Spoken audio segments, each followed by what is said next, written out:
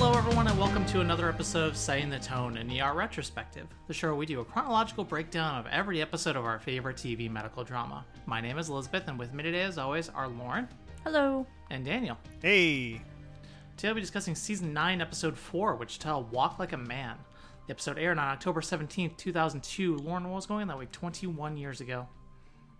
First off, I apologize, everybody. I've been staring at a computer for 9 hours straight today with no break for work, so if I'm a little more unintelligible than normal, just bear with me, because Lord knows Daniel and Lizzie will have to. With that being said, comedian Tom Green and actress Drew Barrymore call it quits after less than a year of marriage, citing irreconcilable differences. I will always recognize them as a couple from his little stint on Charlie's Angels when she was in the first one. Oh, yeah, that's right. Yeah, that was Was around he in that time. He was her boyfriend in that movie. Oh. It's a whole thing. Yeah. The 2002 World Series is set after the Anaheim Angels and the San Francisco Giants both win their respective league championship series. Daniel, you're our baseball fan. Do you have anything for this one? Nothing in particular. This is the first World Series that I have very, very, very strong memories of watching the whole thing, not just little moments and clips here and there. Like last season's World Series we talked about with the Diamondbacks and the Yankees, I remember Game 7 of that because that was obviously a very momentous thing, and it was all tied up in 9/11 and all that stuff. This one was the first one that I remember like watching and paying attention to on purpose. Mm-hmm. And it was sort of derided at the time for being a boring World Series because it was the Angels and the Giants, two teams that notoriously people didn't, outside of California, people really didn't care about.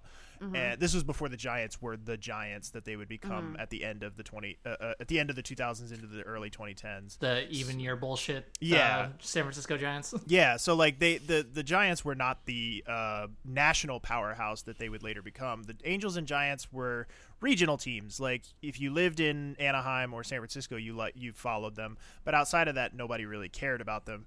And so like it was seen as sort of a boring World Series matchup, and it actually ends up being one of the better World Series all time. It goes the full 7 games.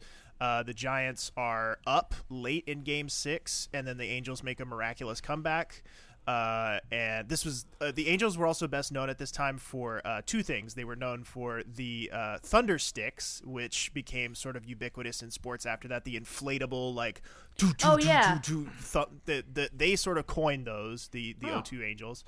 And the other thing that the Angels were known for at this time was the Rally Monkey, which was this thing that they played on their Jumbotron of a monkey wearing an Angels jersey, a little tiny monkey, and he would dance on the Jumbotron, and that was their, like, they called him the Rally Monkey. And so those were the two big claims to fame for the Anaheim Angels. It is still to date their only World Series championship that they have ever won, and probably ever will at this point. They're currently kind of a joke. They have the two best players in the entire sport on their team at the same time, and they can't win dick. So it's not a great time to be an Angels fan. He deserves better. Yeah. So, Daniel, I'll laugh because at the start of that, you kind of gave a non-committal shrug, like there wasn't going to be much you had to say about that one, and then you just went for it. I mean, compared to his normal baseball breakdowns, that was light. I love it. Moviegoers can't seem to get enough of cannibalism as Red Dragon beats out newcomers The Transporter and Brown Sugar to retain the box office crown. My friend Casey loved The Transporter. He bought the DVD day one, and I think I've seen that movie over a dozen times. Which one's that one? It's with Jason Statham. Oh, yep. It's like when he's like starting to get big. Yeah. But like he was obsessed with that movie for some fucking reason. To this day I don't understand why. But maybe I'm thinking of one of the sequels or something. But like it seems to me, I associate The Transporter much more with like my end of my high school experience, like 2007, 8, somewhere in there. Like 2002 seems awfully early for The Transporter. I don't know, but I watched it a whole bunch in his basement on his giant ass TV that he had in his basement that I loved going over to play Xbox on. It's basically the character that Jason Statham has been playing ever since. Yeah, like, pretty much. It's the character he plays. Oh, and A Moment Like This by Kelly Clarkson is the #1 song for its second and final week. And Daniel, before we get to what else was on, I just want to say, everybody, we are recording this June 1st, so happy Pride, everybody. Hey, comes out halfway through the month. You'll love to see it. It's illegal for Daniel to be straight this month. Sorry. Hey, Happy to be illegal. What else was on that evening? At 8 p.m., Friends with the episode The One with the Sharks. At 8:30, Scrubs with My Big Mouth. At 9, Will and Grace with the episode Humongous Growth. I really hope that's a punny title because I oh boy. And at 9:30, Good Morning Miami with the episode Swan Jake. This week's episode had 25.6 million viewers tuning in. Directed by Felix Enriquez Alcala, doing his 10th out of 12. He's kind of a once-a-season guy, so the last time we saw him was last season's Never Say Never. And written by David Zabel, doing just his 5th out of 44, and the last time we saw him was Orion in the Sky. And no Romano this week, at least on screen. We do get a mention of Romano this week, but not on screen. Well, our previous on this time is brought to us by Corday, and we open with some fucking. Excuse you. How did I put it in the notes? Excuse me. Slow-mo fucking while the L goes by. Yep. Because, this is late night television. Late night over-the-air television. So this ain't cable. We ain't getting any butts or tits or anything out here. I mean, back in season 1, we got some side and we got tag ass. We had tag ass all the way back in season 1. That's right. We did get some I just blotted butts out of my memory. All right. Anyway, Lucas staring at the woman they just finished slow-mo fucking, and then again after he's dressed. Regret. So Luca is trying to medicate with sex. Drama. We go back to the ER. Abby's cleaning out we go back to the ER. We go to the ER. Abby's cleaning out a fish tank. Yay! We finally have the my favorite iteration of the whatchamacallit, the triage area. The triage area, yeah. I don't know why I like this one so much more because it seems so much more realistic, I think.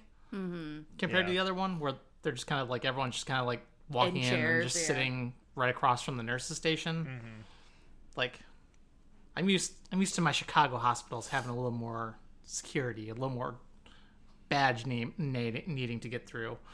And man's complaining about, by Abby's cleaning out a fish tank. It's their third dead fish this week. And a man who I thought was Pablo for a half second, but I did too, not. But once we saw later in the episode, I don't think it's him. No, I was complaining about having to wait out in triage now. It's like, oh, you might kill us, Abby says. Yeah. That's why you have to wait out here. Fish tank is from the, quote, Hospital Beautification Committee. That just, okay. I don't believe that exists. But if it did, they would have cleaned the goddamn ceiling tiles already. It always comes back to the ceiling tiles. You know what? I noticed him again this episode. I'm not letting it go. I want to put it out there to our listeners, at least to the ones who are handy with Adobe.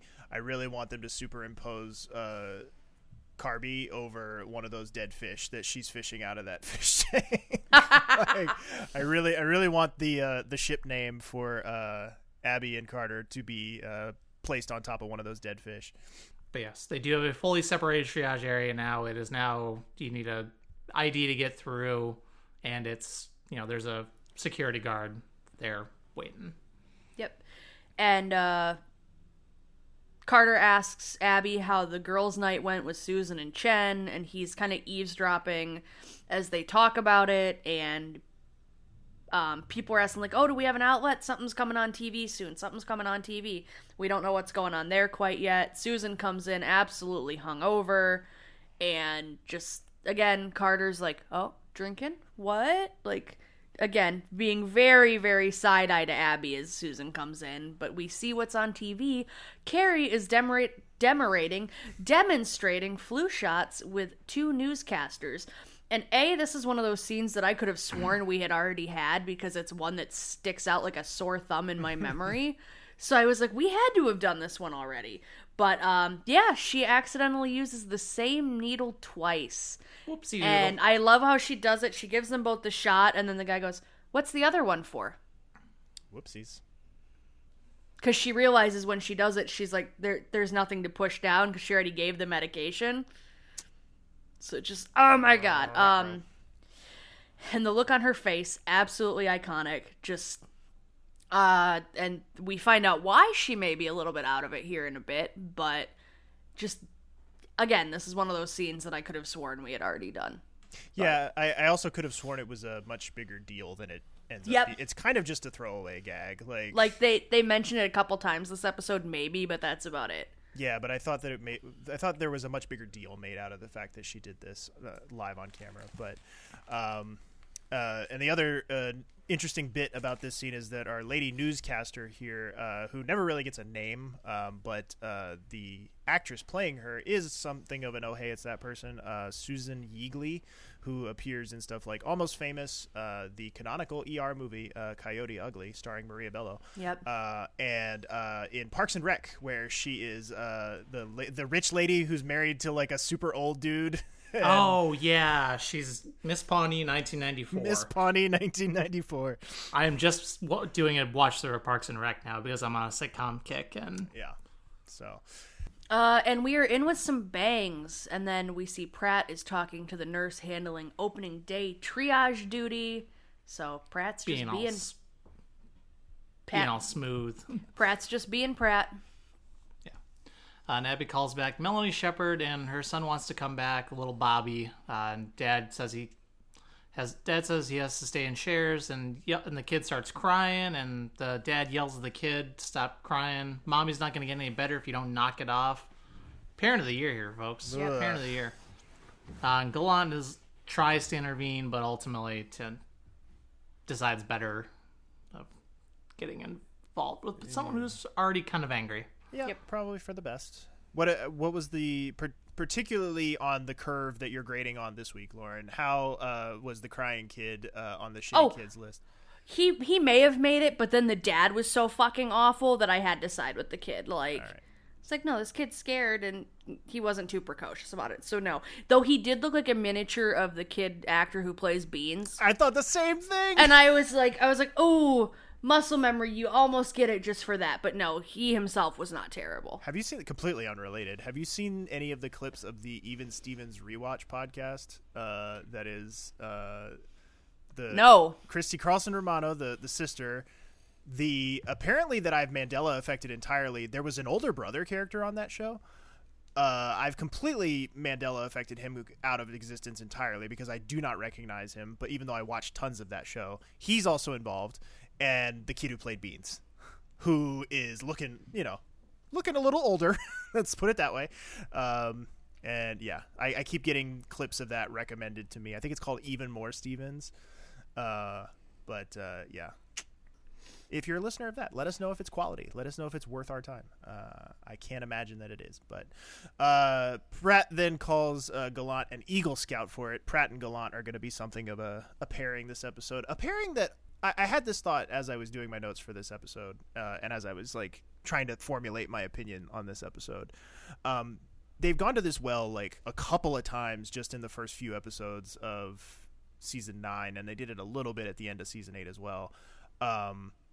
Like they keep trying to mash Pratt and Gallant together. Like and I don't think they've really fully decided how they want to portray them and how they want them to interact and what they want each character to get out of it. But like I'm curious of just like, do we think that it really is just laziness on the part of the writers where they just go, well, we have 2 new black characters, obviously they have to interact. Like, is there a little bit of that happening, or is it just because they're both med students and like, I mean, well, they're not both med students, but they're both in similar spots. Part of me has to wonder if because this is the first time, correct me if I'm wrong, but this is the first time where we've had 2 male black characters that are of like peerage. Because it's like, I'm thinking about it. It's like, yeah, you had Benton, and in the beginning you had, why can't I think of her name? Langworthy. Yeah, in the beginning, Benton and Langworthy could have been similar to this. Sure. They've tried to do it several times when like when Benton was starting to mentor Gant. Right. He talks about it a little bit. So like they've kind of gone to this a couple of times, but I feel like this is the first time where maybe they're like, oh, we have room to explore this as part of actual arcs. Yeah. Like, because they couldn't do it with, like, they touched on it a little bit with Benton and Cleo, but again, Cleo wasn't a full person, so they couldn't do it there. Sure. So, like, this might be them going, shit, maybe we finally have room for it. And also a little bit, hey, we have 2 black characters and they need to do something. But I'm choosing to be optimistic and think that this is them realizing, hey, this is a good opportunity. Yeah. So. Yeah, it was just a kind of a thought I had. Like I said, they seem to really be honing in on that pairing in the early parts of this season. But we see Chen talking about taking some self-defense classes, understandable given what happened to her last week. Stella is back for Gallant. Apparently she's been in 4 times in the last week, which is a little bit hyperbole considering that this episode picks up right where the last one left off. So a little bit. Hasn't had really time to rack up that many appearances. Carrie is now doing HIV testing on the 2 newscasters, and we get quite possibly the most 2002 line in the entire episode here. Just in time for Pride. Right, just in time for Pride, where the male newscaster is saying that he wants everything checked because the female newscaster, quote, used to date a bisexual, whatever that means. Means that the dude might have had sex with dudes. I knew what it meant. No, I know, but biphobia is also a real thing, too. Right. And then she replies back with the not much better line of, he wasn't a bisexual, just open-minded. And I don't even know what the fuck that means. Right, that's quite possibly the more confounding of the 2 lines. It's more bisexual. That's true. Yeah, I didn't. Like, why would you say as if bisexual is a noun? Yeah. Yeah. Fair. Because I guess my brain just autofills to a bisexual person.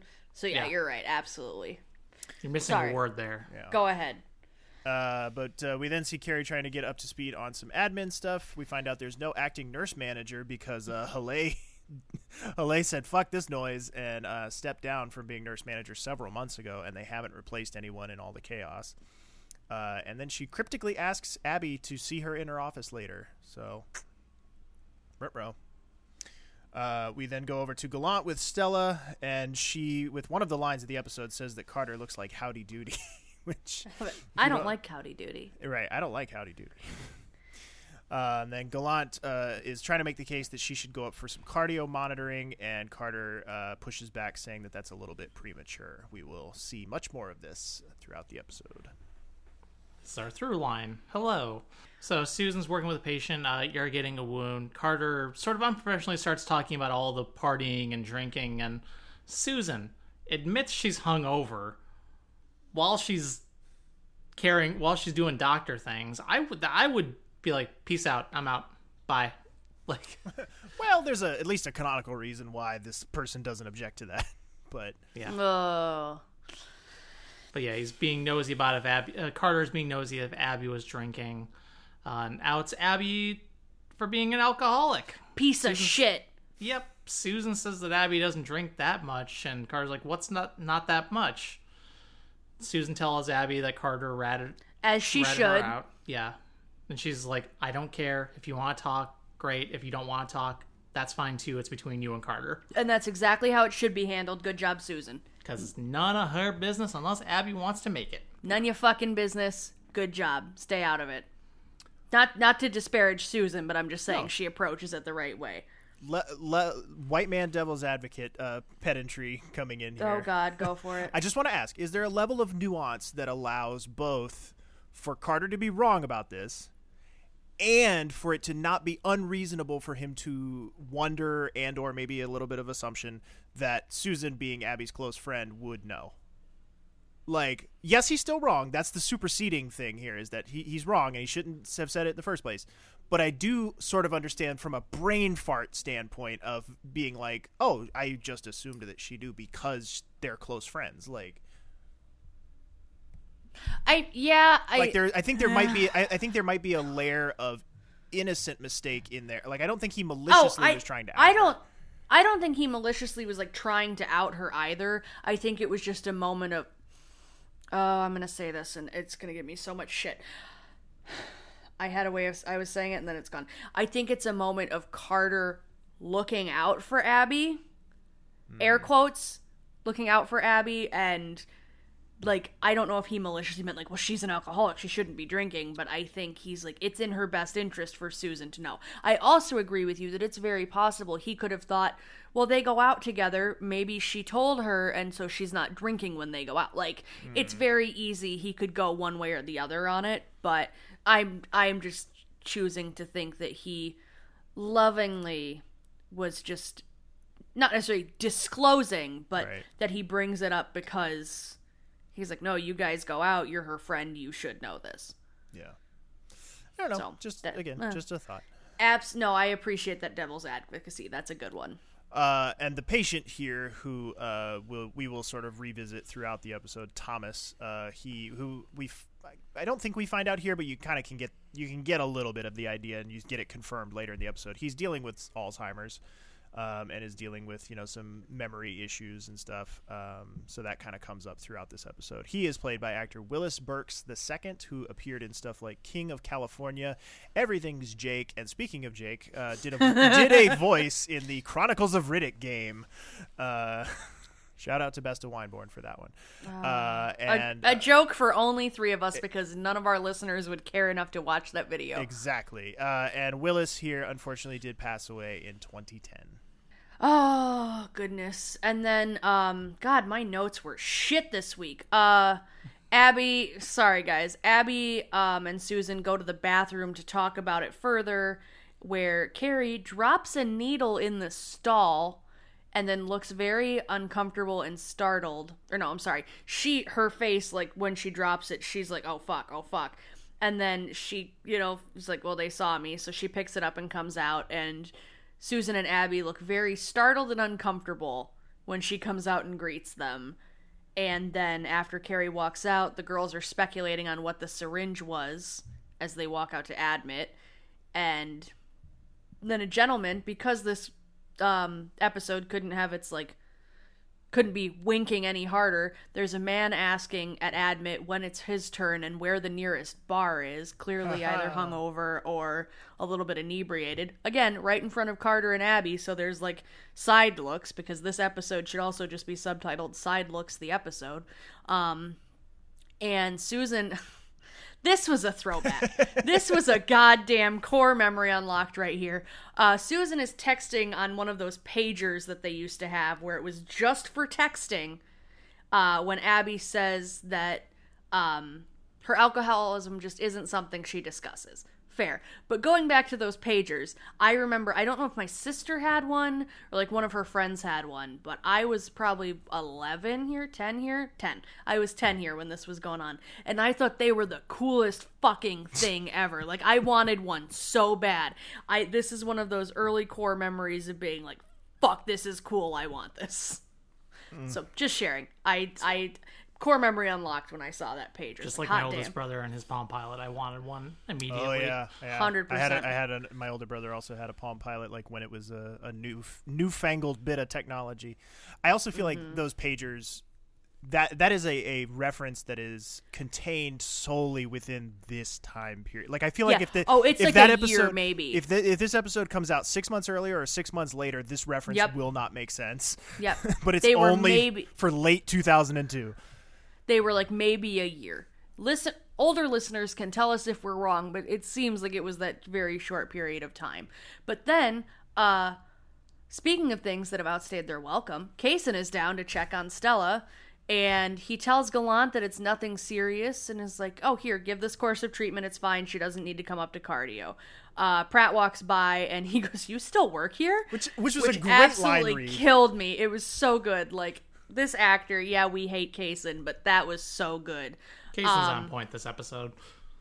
And then he's like, Gallant's like, well, no, I think it should be this. Like, we should really consider this. And Carter walks by and he goes, you're going to let your students talk this way? They need to learn, not talk back, blah, blah, blah. And apparently Gallant had only checked her records back the last 2 years, and she had been cathed previously. And I again need to ask, what happened to that change of heart that happened when he had his goddamn heart attack and Susan saved his life? That was forever ago. Yeah, that was another lifetime. I know, but still. It's gotten plenty of time to get old and curmudgeon-y again. Ugh. And then Abby grabs Carter to confront him about telling Susan. Great, okay, that doesn't last very long because a new trauma comes in, to which Pratt announces that based on the DBI, Dirtbag Index, this guy's likely to be fine. His name is Felix, and he is apparently part of the military, and we will see more of his stuff in a bit. And we finally get our first bit of Corday this episode. She's trying to get a signature from Thomas, the aforementioned Alzheimer's patient, who we don't know has Alzheimer's at this point. But he's definitely very spacey and very forgetful here. She's trying to get a signature of consent for a surgery that his wife needs, his wife Margaret, who is woken up, and but Thomas feels unable to sign for her surgery, but she has a fractured spleen. How can you fracture an organ? Yeah. And I pretty much only on. hear that in reference to the spleen too. Like, Same. I feel like you never hear about a fractured stomach or a fractured lung. It's always You hear about fractured penis. That's not a well, I guess. If you, well, I you was going to say that's not an organ, but technically it is. It is, and Yeah. it is, but it's not. It's not an internal organ. I had the exact same intrusive thought the minute we said fractured organs, but I was trying not to say it. Yeah, that's what I'm here for. Right. Leave I it to Lizzie, appreciate the walking intrusive thought. I don't know whether to be. I don't know how to take that, so I'm gonna keep moving. But yeah, she doesn't want surgery. Perfect. She doesn't want surgery because Thomas couldn't cope without her because we get confirmation that he does in fact have Alzheimer's. Yes. And who plays Margaret here? Margaret is played by actress Mae Mercer, who had kind of an old school Hollywood career. I mean, I say old school, relatively speaking. She appeared in a lot of stuff in the 70s, to include stuff like The Beguiled, Homer and Eddie, and the Clint Eastwood classic Dirty Harry. And she did, unfortunately, also pass away in 2008. So both halves of this couple are no longer with us. And this is really the only time we deal with Margaret personally. She's pretty much just a referenced character from here on out. Thank you. I inadvertently just remembered I was Googling fractured spleen. But we go back to the trauma patient that was being wheeled in, Felix, and this is the only time I get to note whose films are those. It still feels weird when I have to do it myself. And he had a seizure after what we are assuming is a night of partying. They say he's post-ictal, give him some Dilantin, get him stable, and Carter's asking his buddies, like, did you prank him? We need to know anything that might be in his system. Is there anything that wouldn't show up on the talk screen? Like, was it just drinking? Just trying real hard to cover all his bases. And Gallant tries to talk to this guy's friends about the army, saying, like, oh yeah, I'm doing medical corps or whatever.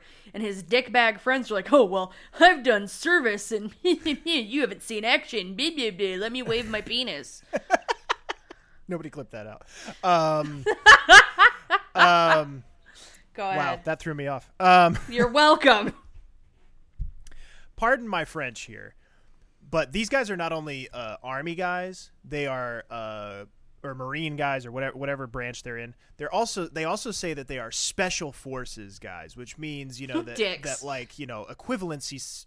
For equivalency's sake, these are the guys that killed Osama bin Laden. Basically, is the level of badass that they are supposed to be. And for pardon my French, these are the twinkiest fucking Special Forces guys I've ever seen in my life. Like, Happy Pride Month. They are like Abercrombie models that they slapped a couple of fake military uniforms on. I don't buy these guys. Not only do I not buy these guys as Special Forces, I don't buy these guys as military at all. I mean, maybe they are. Maybe they could be. The military, of course, takes all kinds, all shapes. But it was still just like, come on, Special Forces, really? Okay, guy. I just. And I was watching this episode with Jen too, and she was like, they don't look like Special Forces. She was like, she's like, Special Forces are not always the like jacked, Incredible Hulk guys that you imagine them to be. She was like, but when they aren't those type of guys, she's like, they usually are like just still like barrel shaped dudes with beer bellies. Like she's like, they don't look like these guys. They don't look like they're 80 pounds soaking wet. They're goddamn Keith Lee. But we then see next patient, a woman coming in with her daughter. The daughter, we're suspecting UTI at this point. It burns when she pees, and she has a low-grade fever. Mom starts doing a bit of flirting with Luca, who, as we saw at the beginning of the episode, is on a bit of a horny streak. Gross. I just have to say, we're only this far in the episode. Yeah. Jesus. Okay, go ahead. Sorry. The young dense motherfucker. Young girl clearly sees what's going on here. Apparently, this is not Mom's first rodeo, and tries to diffuse the situation by saying that she's hungry and can she get her some food. Mom here is played by actress Catherine Lanasa, who appeared in stuff like The Campaign, Valentine's Day, and Truth Be Told. And we go over to the nurse's station. Abby asks, "Hey, Jerry's back." Abby asks Jerry if her labs are back, but he's like, "No, but check out this origami swan I made." Oh, it's a goddamn crane, Jerry. Get it together. He's so proud of it. Crane, excuse me, my bad. No, he says swan. I'm correcting him, not you. Oh, okay. Gotcha. But I love origami. It's so cool. It's like the one form of art that I've ever been good at. But the girl is wheeled out of her room and chats with Abby about what they were supposed to do today, and Abby wheels her to the fish tank for some. Because she mentions that she was supposed to go to the aquarium. And that fell through because of this. So they go off to the fish tank as a substitute. It's like, do I even watch these episodes? I do, but like, I mean, this we'll get into it as we get closer to the end of the episode. But this episode is, I think, for the first time in a long time, you could truly call this episode filler. Like, there is not much going on that matters in this episode. Okay, but the patient who was brought with the military guys, he's back. No head trauma on his CT. They did pump out his stomach with charcoal just to be on the safe side. He's starting to come to. Can't see. That's obviously not great. We will find out why he can't see in just a little bit. This is the first time we're really getting a chance to see Felix clearly, which is ironic considering that he can't. But Felix here is played by actor David Barrera, who appeared in stuff like Monsters, Bosch, and NYPD Blue. I believe that he is the high watermark actor for the episode. 113 credits to his name. Good for him. Abby's showing off the fish, and the girl says Abby may be overfeeding the fish, and I forget what the I think it's about context. I think it's about if she's a good nurse, even if she's a shitty fish carer. It is a bizarrely ham-fisted exchange between those two. Like, she asks Abby for no reason. It has no bearing on her treatment, and she has shown up to this point, no lack of confidence in Abby's ability as a nurse. And then all of a sudden, she just precociously asks, "Are you a good nurse?" And then Abby gives her this goofy, blah blah blah response. I didn't like it. Yeah, I'm technically proficient despite attitude issues. And okay, girl's parents are getting divorced. Good for her. All right. Whatever. I don't know. Yeah, I don't know. Something about that scene just really irked me. I did not like the energy or the vibes of that scene. It felt so ham-fisted, and I just it left a sour taste in my mouth. Just this next part. Susan.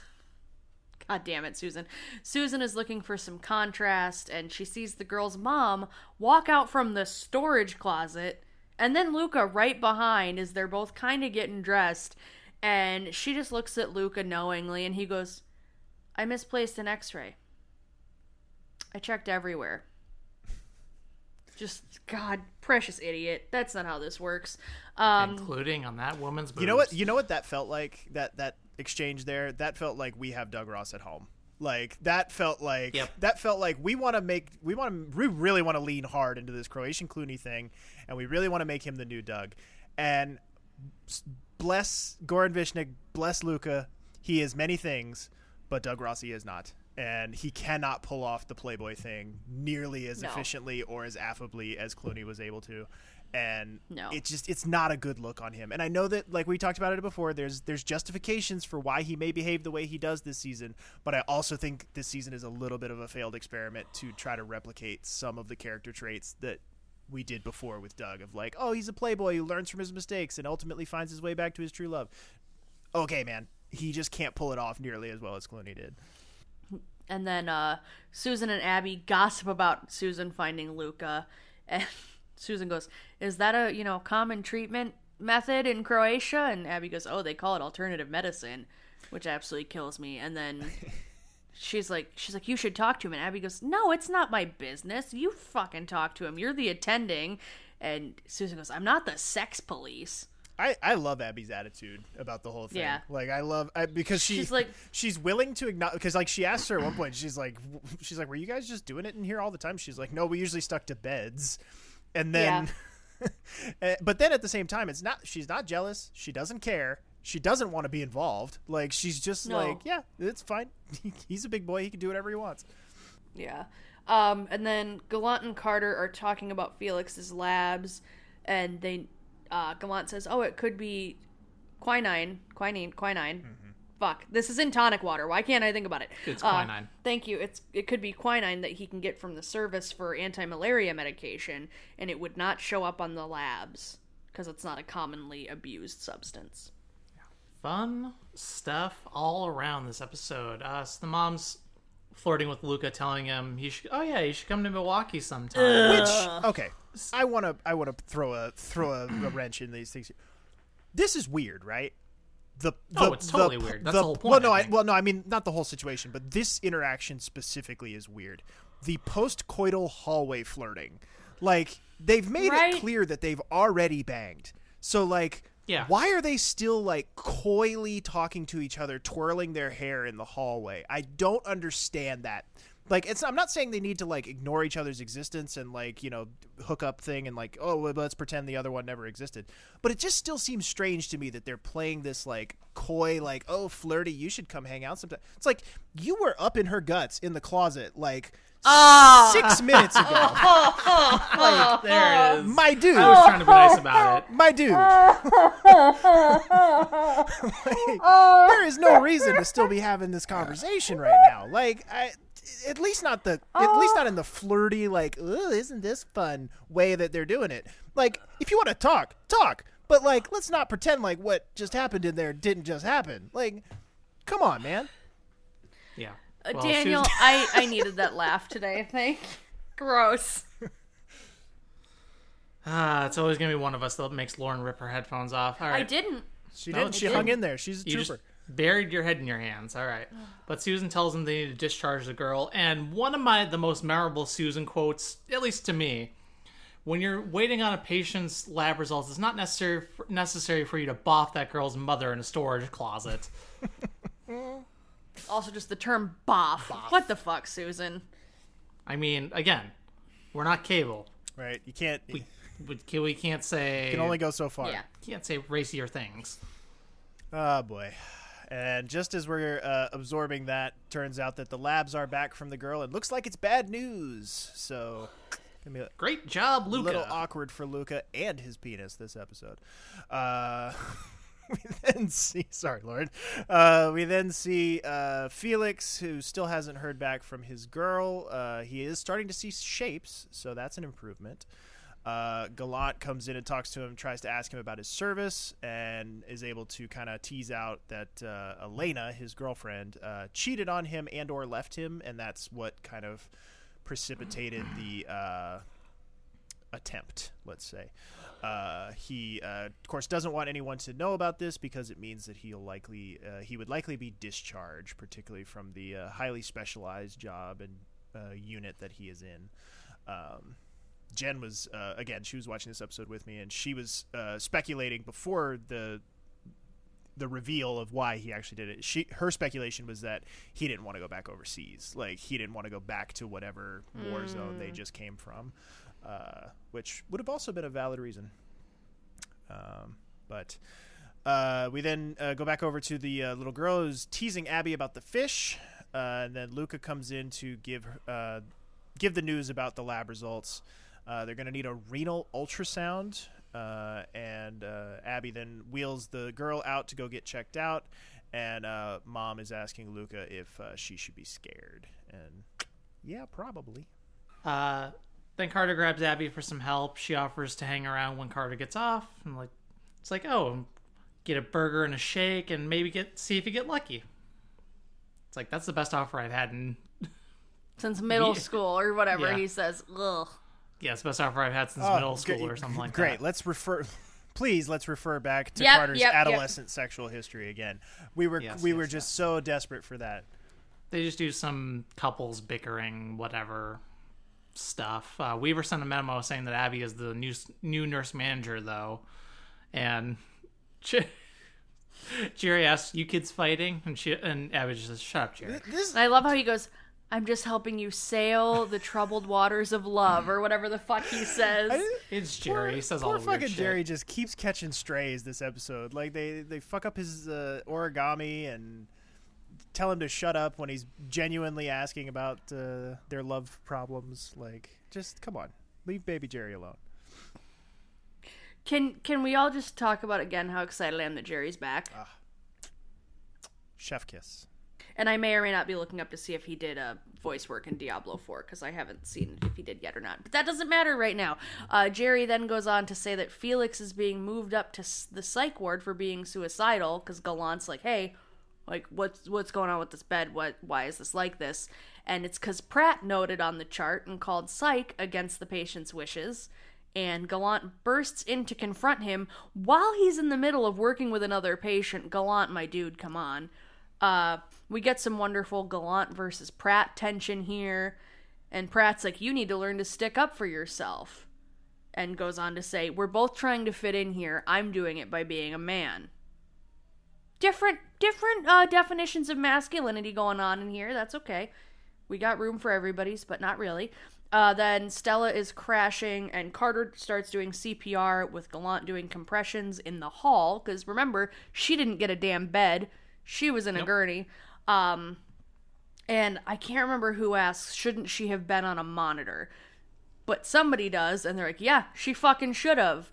But it's time for the crash cart, and they're like, should we do this in the hall? Let's move her. They move her into trauma, and they're in trauma waiting for Kaysen, and Kaysen comes in going, oh, the girl who cried wolf. Piece of shit. Y'all, I had a day today. Fuck it, whatever. And Kaysen's a bitch this episode, so... I can be too. But then Corday and Thomas, he's okay, and she's telling him about Margaret's condition, and please, let's keep my week going great, because he's not lucid, and he says, Margaret who? All right, I'm done. Y'all can finish. All right. Well, let's take a moment here. We got our first audio clip. Finally says something of value in this episode. We're back to Stella, and they are unable to bring her back, and then which leads Gallant to confront Kaysen. Call it. Time of death, 1657. Is there any family we need to talk to? Nobody. She didn't have nobody. Frequent flyer with atypical presentation. 99 times out of 100, nothing happens to this patient. You go with the odds. If you like to gamble. Sometimes there's nothing else you can do. You'll learn that soon enough. Progressive symptoms of dyspnea suggesting cardiac ischemia. Go on. I bet you missed the signs. She was a batty, self-medicating hypochondriac. Who you did not feel like dealing with. Let it go now. If she had been admitted, we could have picked up the VTAC. We could have gotten her back with early cardioversion. If you felt that strongly about it, maybe you should have spoken up. He tried to. Is anyone talking to you? Dr. Kaysen, with all due respect, you're the chief of cardiology. Gallant is a fourth-year medical student. Exactly, and I offered him my expertise and guidance. And what did it get me? What did it get her? Nothing! She is dead! Easy, son. I am not your son. Pratt, take him for a walk. Let's go. All right. Well, are you training doctors or pit bulls? He's upset that we lost her. Well, maybe you should have put her on a monitor. Maybe you should have paid a little bit more attention. Patient care is all about taking calculated risks. I thought it was about taking care of the patient. Wow. You know, it's really something the way you all stick together down here. Mikey, listen. What you did in there, that was a man. That's what being a man is. That's what, come here, listen. Hey, guys, Hey, come on. calm down. Do not call me Mikey. I'm sorry, I hate the Pitbull line so much. Yeah, it's only There's a little something racist, about I was obviously. gonna say thank you, Lizzie. You took the words right out of my mouth. There's something about it. It just feels a little racist. That and the sun thing too, like, whew, Kaysen, you're towing a line there, my dude. No, he's Thought just, he's just downright line dancing on it. I thought we already did the racism episode with Ben down south. It's true. It is true. Kaysen. Racism's cured. Yeah, we're good. Whew. But, yeah. This is one of my favorite Gallant moments. It is a good one. Don't call me Mikey. Yeah. Ooh. It still says it kind of like in this sort of like meekly, like, I don't, like, more softer tone. Do not call me Mikey. You can't really restrained. You can never quite escape. Yes, restrained. You can never quite escape the earnestness of the Michael Gallant character. Like, it never quite goes completely away. It's just always there. But yeah, Carter then goes to check on Pratt. Gallant is off sitting in curtains, cooling off. I was wrong. He's actually sitting in the trauma room with Stella's body. Oh yes, yeah, that is true. He's taking, so that was my taking bad. that very personally, as you might imagine. Abby then goes off to try to tell Carrie that she's not interested in being nurse manager, and Carrie tries to interject at one point by saying that the position does come with a raise. Abby protests further and then reconsiders and is like, "Well, how much of a raise? Like, let's talk about this. Like, everybody's got a price, you know." And then we do see, again, not in the episode, but still manages to make an impact. Susan shows Carrie a cactus that was left for her at the admit desk from Romano. And we get an excellent line delivery from Laura Innes when she reads the card. Her reaction is perfect. It's so good. All right, let's go to our next audio clip here. Gallant is still standing over Stella's body when Carter comes in. Hey, Pratt wants you to hit him on the other side of the face, kind of even things out. Well, she had a daughter who died in a car crash. She's been alone since then. You know, Kaysen knows what happened in here today. Ah, he was right. I backed down. That's not how I saw it. I always back down. We're supposed to be saving people's lives, and sometimes it just seems like we end up fighting each other. I mean, I should have fought for her. I could have tried harder with Kaysen, too. She was my patient. Oh, she trusted me. She'd be alive now if I wasn't so scared of being wrong. Everybody gets scared. Well, not Pratt. Sure he does. Why do you think he acts so cocky all the time? Everybody that comes in here does. But you learn to work through it. Well, when does that happen? As soon as you've killed a patient. I just didn't. No, you didn't. Maybe you won't have to. Don't stay in here for too long. Hey guys, did you remember that Carter's the lead character on the show? Hey guys, hey guys, hey guys. Hey, now.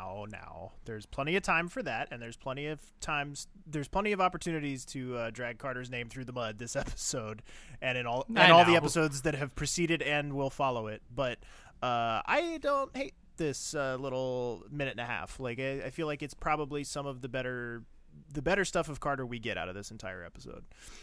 That's fair. But yeah. But still, it just, I don't know why.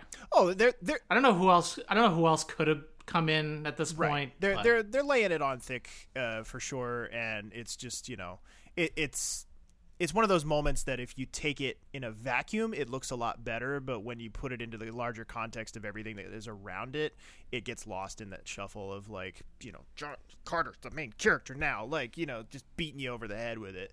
But if this scene would have happened last season, when Carter was still just one of the guys and wasn't the Mark heir apparent, you know, wasn't the successor to the emotional core of the show that they're trying to make him out to be, I think that scene works a lot better and is more well remembered, because I don't really hear people talking about this moment ever as like a thing, positive or negative, about Carter. It's just never mentioned, and I think it's actually for my money, it's one of the more believable moments of of Carter's development as a leader since Mark died. It's one of the more believable instances of him actually taking on some of that Mark mantle. I just want to take the opportunity to shit on Carter. I haven't really had one this episode. I love a good opportunity to shit on Carter. Don't get me wrong. But then Abby and Luca are talking about Marlene, the girl with the horny mom, and she has bilateral renal scarring, and they're just like, how did no one in Milwaukee ever catch this? And it's always Milwaukee. It's always Milwaukee, thank you. And Lucas says, I know, never sleep with a patient's mother, to which Abby quips, at least not until the labs are back. These two are so... Fun fact, I have a scar kidney as well, according to my last CT result. Yeah, but yours isn't from scary shit now. That's true. It's from scary shit when I was a kid. You're fine. I'm glad you're... Am I, though? I'm glad you're fine. Your kidney's fine. I'm glad you're fine. My kidney is fine. What happens next? Anyway, we go to another audio clip here. Abby's chasing Carter out into the ambulance bay. Hey. Hey. I thought you were on till 7. And Deb's covering the shift change.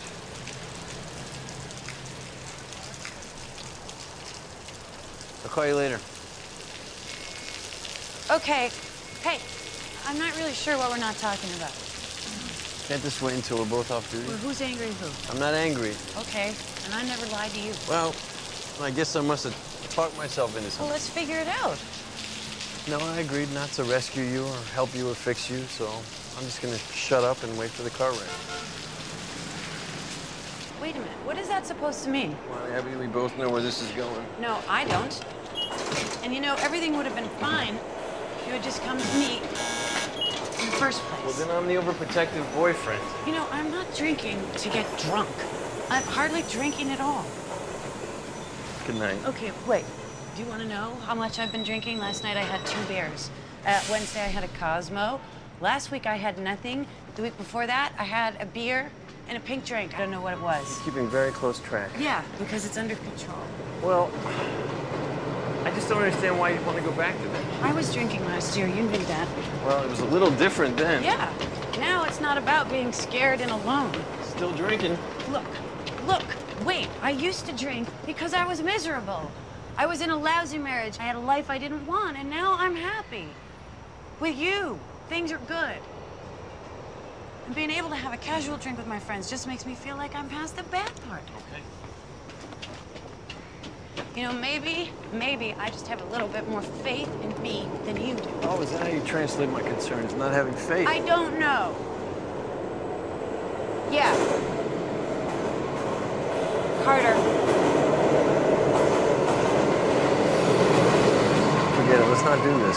All right, look, I'm a pro at walking away. I've done it 1,000,000 times, and I'm asking you, please, don't do this. Stay here and talk to me. Please. All right, we have to talk about the rain at the beginning of that scene. I don't know if it was as the not rain. Yeah, I don't know if it was as apparent to you guys watching as it was to me, but like, so they're standing in the ambulance bay, far enough away from the door that it is impossible for them to be under any kind of awning whatsoever. And to the side of them, there's the drainage pipe for the ceiling, and there is a river of water coming out of it. Like, it is clearly pouring down. There's like tons and tons of water gushing out of this pipe, and both of them are bone dry. Like, there is not a drop of water on either one of them. Okay.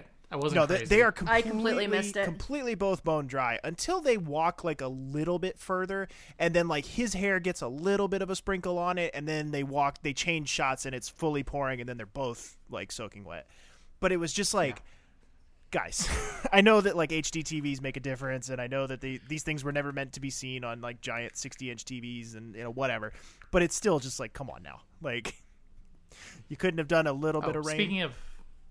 Speaking of come on now, the Armitage stop, come on. Right. We've established that Chicago and Franklin is the stop anywhere of choice for county general users. Also, to shit on Carter, that passive-aggressive bullshit of I'll just watch the car crash, like, ugh! So mad. I really kind of hate the message that this episode sends. Like, by the time we get to the end of it, I kind of hate the message that this episode sends, because like, Is it bad that Abby is drinking at all? Yes. Is it bad that Carter, as a person, not even as a romantic partner of hers, but just as a person in her life, is it bad that Carter is concerned for her? No. Is he going about it in quite possibly the most sanctimonious, self-interested way I could possibly imagine? Yes. Like, he's sort of almost making her relapsing about him. Right. Like, he's going about it in the most sanctimonious, fucked up, woe is me kind of way about it.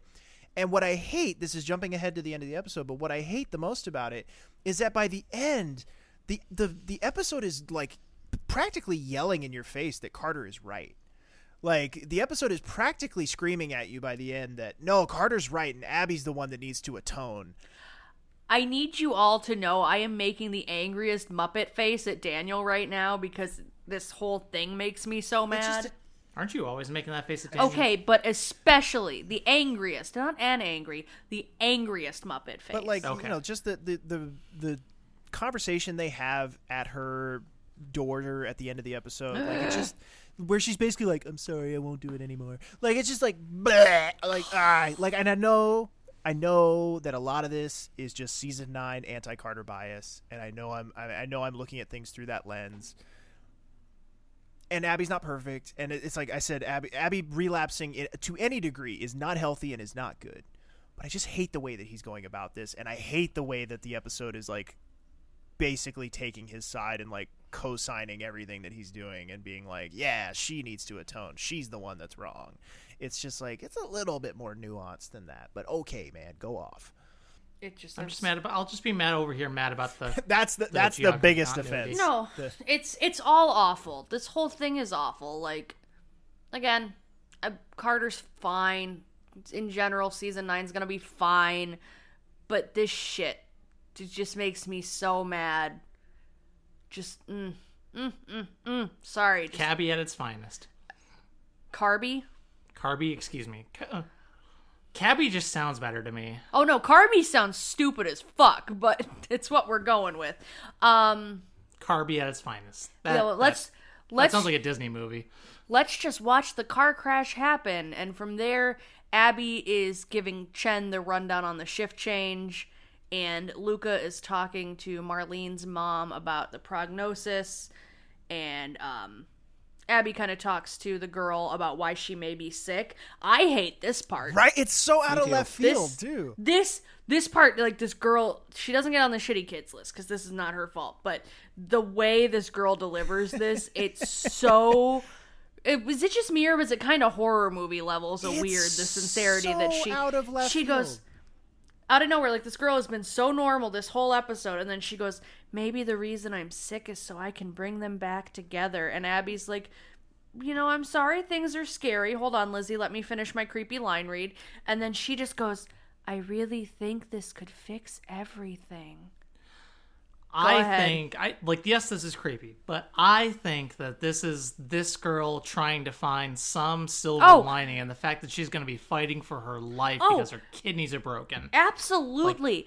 But having to get dialysis, having to get a kidney transplant, this girl's life has changed forever after today. So I think she's just trying to search for some meaning in the universe, and comes out a little hopeful, tries to come out a little hopeful naivety, teenagers want to do. You're absolutely right, but this was fucking horrifying. Go on. It is. I don't know, and I will maybe buy your justification for it a little bit, Lizzie, but I don't know. I just found the whole thing bizarre and out of left field. Like, there's been no indication. I'm just trying to give it the benefit of the doubt. But there's been no indication this whole episode that this girl harbors any sort of, like, hope that her parents might get back together. Or she says a little bit like, oh, yeah, it's a bummer. Like, there's a little bit there, maybe, but... if you really squint. But, like, I just...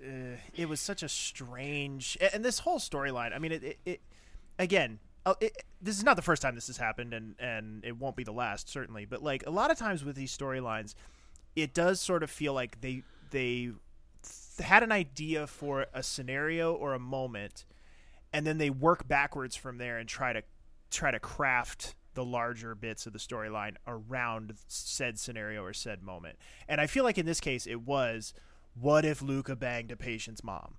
And then it was like, let's craft the story around that. They didn't go and have, we have this really well fleshed out, well-told storyline, and what if we just threw this whackety schmackety in there, you know, she gets, you know, a little bit of Croatian stanky.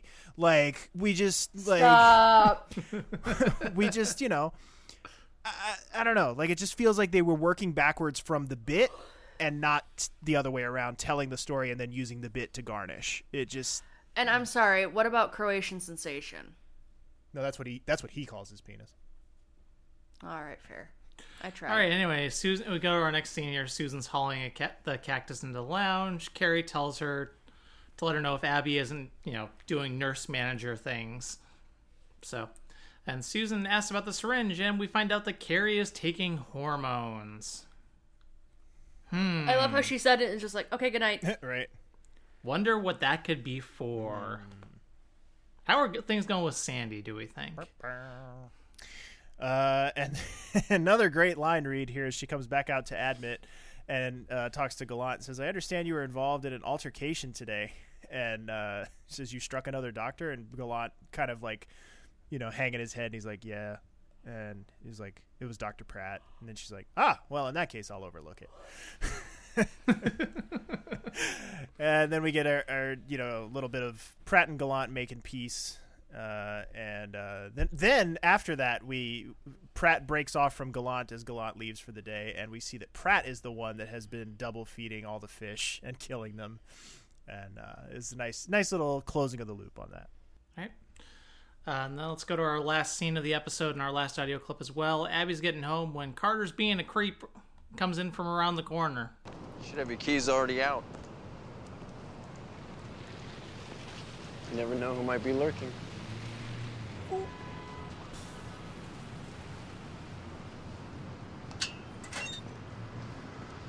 Look, the drinking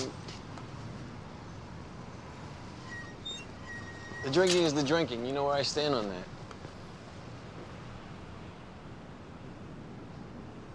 It's just how far are we gonna go if we keep hiding from each other?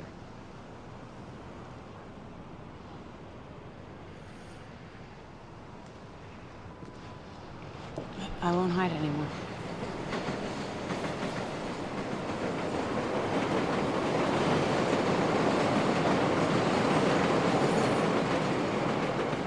I didn't mean to leave like that. It just seemed kind of complicated, and I wanted a little time to figure out where we were.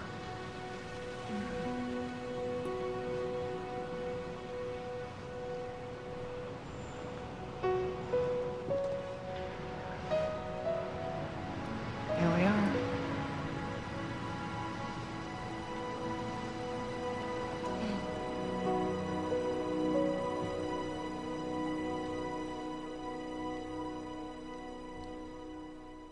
All right, I'm with Daniel on this. Just he was going making the like So many. If any man I was remotely involved with walked up behind me when I was going into my house and said, "You should really have your keys out. You never know who might be there." Who's been assaulted before? Not right. that long ago, by the way. Let's say that's sound advice to begin with. I'm but screaming, like, though. my dude, no. Yeah. I would, and then Carter, to kiss him, I would mace him just for fun, like.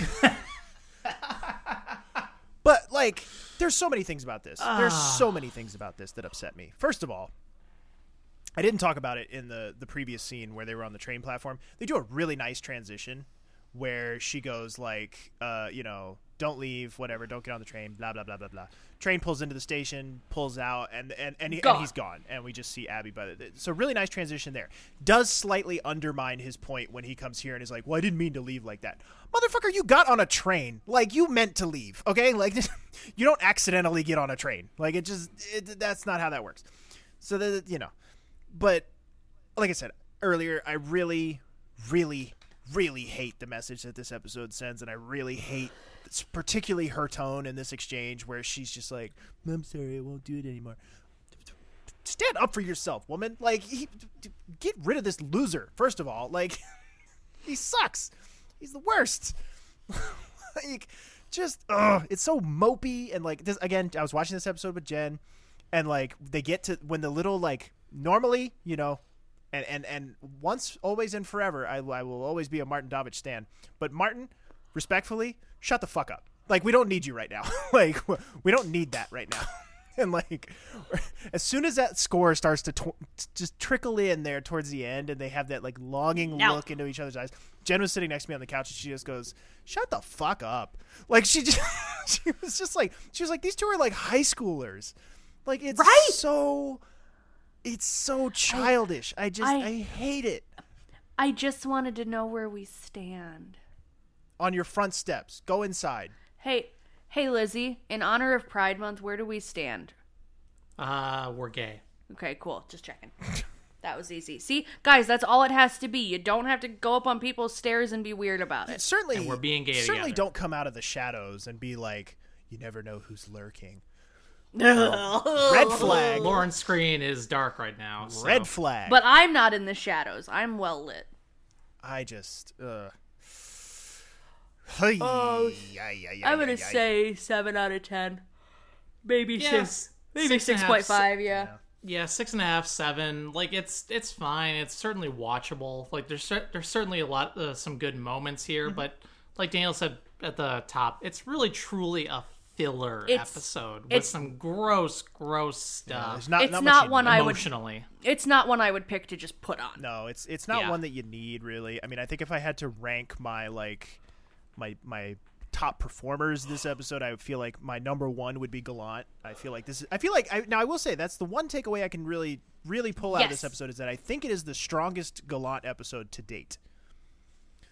By far. Like he comes I would out agree. He comes out looking the best out of this episode, out of any character. What one could say, he comes out swinging. There it is. And then I would say maybe a notch below him, but close second would be Carrie. Carrie has a good episode just in terms of performances, maybe not necessarily what her character is doing, but just like her character is confusing. Laura Innes brought her A game this episode. Like she has the good moment the funny moment at the beginning with the flu shots, and just some of her line reads with Gallant and Pratt, and the stuff with the cactus. Like she just there's good stuff in there. And then honestly, third, I got to give it to Romano, even though he's not in the episode. Like the thing with the cactus is just really funny. And it produces such a great noise out of Laura Innes when she reads the card. And it's just honestly like one of my favorite parts of the episode. But yeah, overall, it's very middle of the road, very uneven, very just like ho hum, just could be a lot better. This is one where I'm on my phone the entire time while we're doing a rewatch. Yeah, it could be a lot better. Yeah. But Lauren, what do the listeners have to say about it? Oh yeah, that. David L. says, what really frustrates me with this episode and the whole Carter and Abby arc is if Carter really does love Abby, he would listen and trust her about her drinking. I think Abby brought up a good point, that she used to drink as a way to help her deal with her being miserable and in a shitty relationship with Richard. Also, I love anytime Abby brings up Maggie and says that it wasn't too bad. Alina M. says, I watched seasons 6 to 9 of ER when it originally aired, and I didn't rewatch it until last year. All I could remember was Abby's annoying family and Abby and Carter's tedious relationship. Upon rewatching, I can't say I was far off with my memories. We're at episode 4 of the season, and there's already trouble in Carby Paradise. Carter blew Abby's cover. I have no doubts he did that deliberately. Leaving her at the L when she begged him to talk to her was harsh. On the other hand, Abby is in denial about her alcoholism. 2 episodes ago, she was suggesting going to an AA meeting, and now it turns out she's drinking. Coming from a family of alcoholics, I would be hesitant to get into a relationship with someone who downplays their alcoholism. So I understand why Carter was upset about her not being open about it to him, but I do think he overreacted, like usual. I love Susan before she gets all these dumb storylines of Las Vegas marriages and going to patients' homes. She's kind, supportive, non-judgmental, and perceptive. Except, as a patient, I wouldn't want to be treated by a physician with a terrible hangover. But fortunately, Susan was only occupied with her colleagues. Gallant's story was good, but I can't say I agree with the message that you have to stand your ground. Maybe people shouldn't be such assholes and listen to you. Romano, how brilliant is he if he is the funniest of the episode and he's not even in it? Grace B says, this episode always makes me think of this song by one of my favorite bands, Tide Lines. Link here, plug to all of our UK, particularly Scottish friends.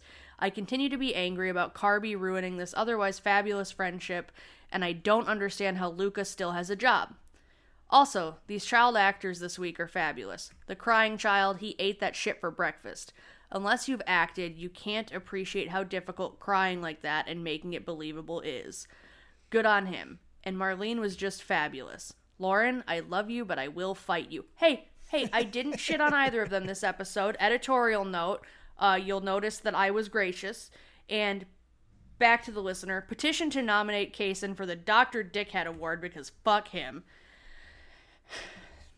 Just looking. Oh, wow, we're not ending with Aaron today.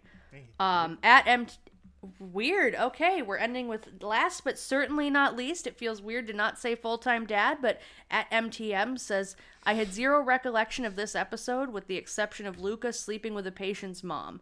I knew it happened at one point, but I didn't remember that it happened in this episode. I guess that means that nothing about this episode was worth remembering, aside from the one thing I really don't want to remember because it is cringeworthy, very unprofessional, and shows what a terrible place Luca is in the season 9. Carter outing Abby was also cringeworthy. You can't just assume that someone knows that your girlfriend has a drinking problem. I felt so sorry for Abby, who had to have that clearly very awkward conversation with Susan. Plus, Abby should not have been okay with being outed like that. That's just sloppy writing. Special effects, the rain when Abby and Carter were talking in the ambulance bay was awful. It was clearly just raining, just here and there. My husband laughed out loud when he saw it. I had to try very hard to find something I liked about this episode. I found 2 things. Gallant and Abby with the girl with kidney failure. They seem to have good chemistry. The rest of the episode is a hot and forgettable mess. Meh. Okay. Seems right. Well, in honor of Pride Month, I completely forgot to do this 2 weeks ago. I was planning on saying something. But obviously, support us on Patreon, patreon.com/Sign-In-Tone Podcast. More and more of you have been choosing the annual option, which is fantastic.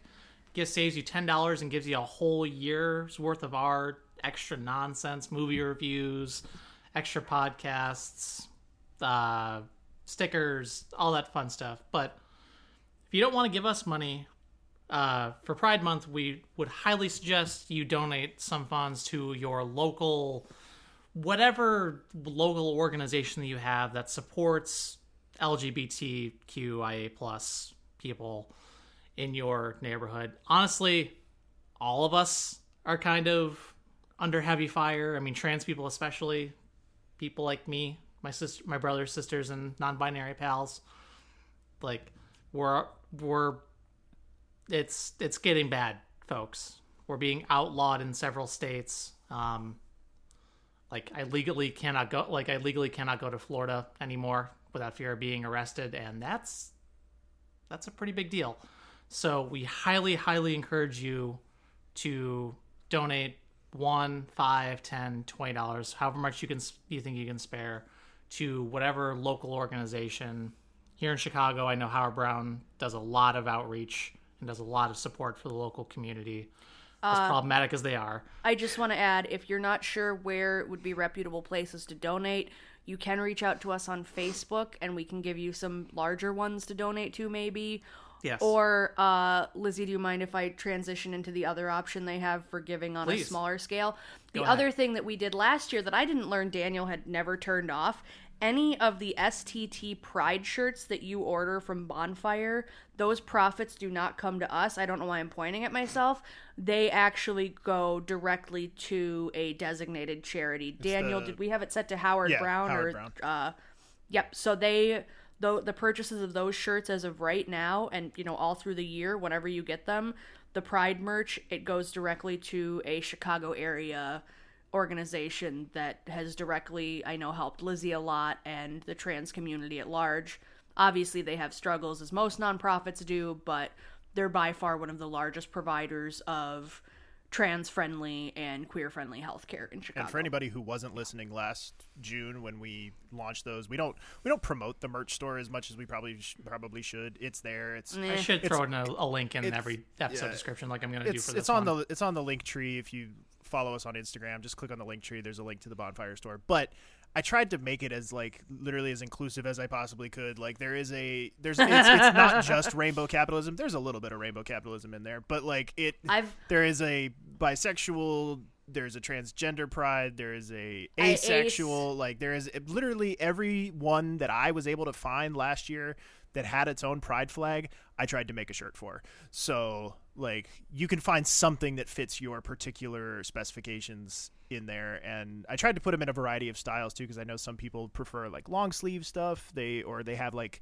other cultural or religious things that prevent them from wearing short sleeve stuff, like, so just like there's something in there for everybody, and we are not taking any profits out of that. That is all strictly like Bonfire, I'm sure will still take their cut, but the rest of it, what would normally come to us, all goes to that charity and all goes to supporting actual on the ground health and well-being care for people in marginalized communities. So yep, and I will say again, that is year round. We do not only do that in June. We keep forgetting to tell people about it. Right. But any of the Pride shirts, I never turned that option off after June last year. So like anybody who's bought a Pride shirt in the last 12 months, your money went to that organization. It didn't go to us. Yep. And that's going to continue to be the case. We're not just going to do rainbow capitalism for 1 month and then turn those off. So if you can't afford one this month and you still want one, those are going to stay up, and you can grab one whenever. It'll still go to a good cause. Yeah. So we love you. Happy Pride. I will throw that link down in the episode description on your favorite podcast app. Just click it and bring it up on your phone. You'll be all good. We love you. We'll see you next time.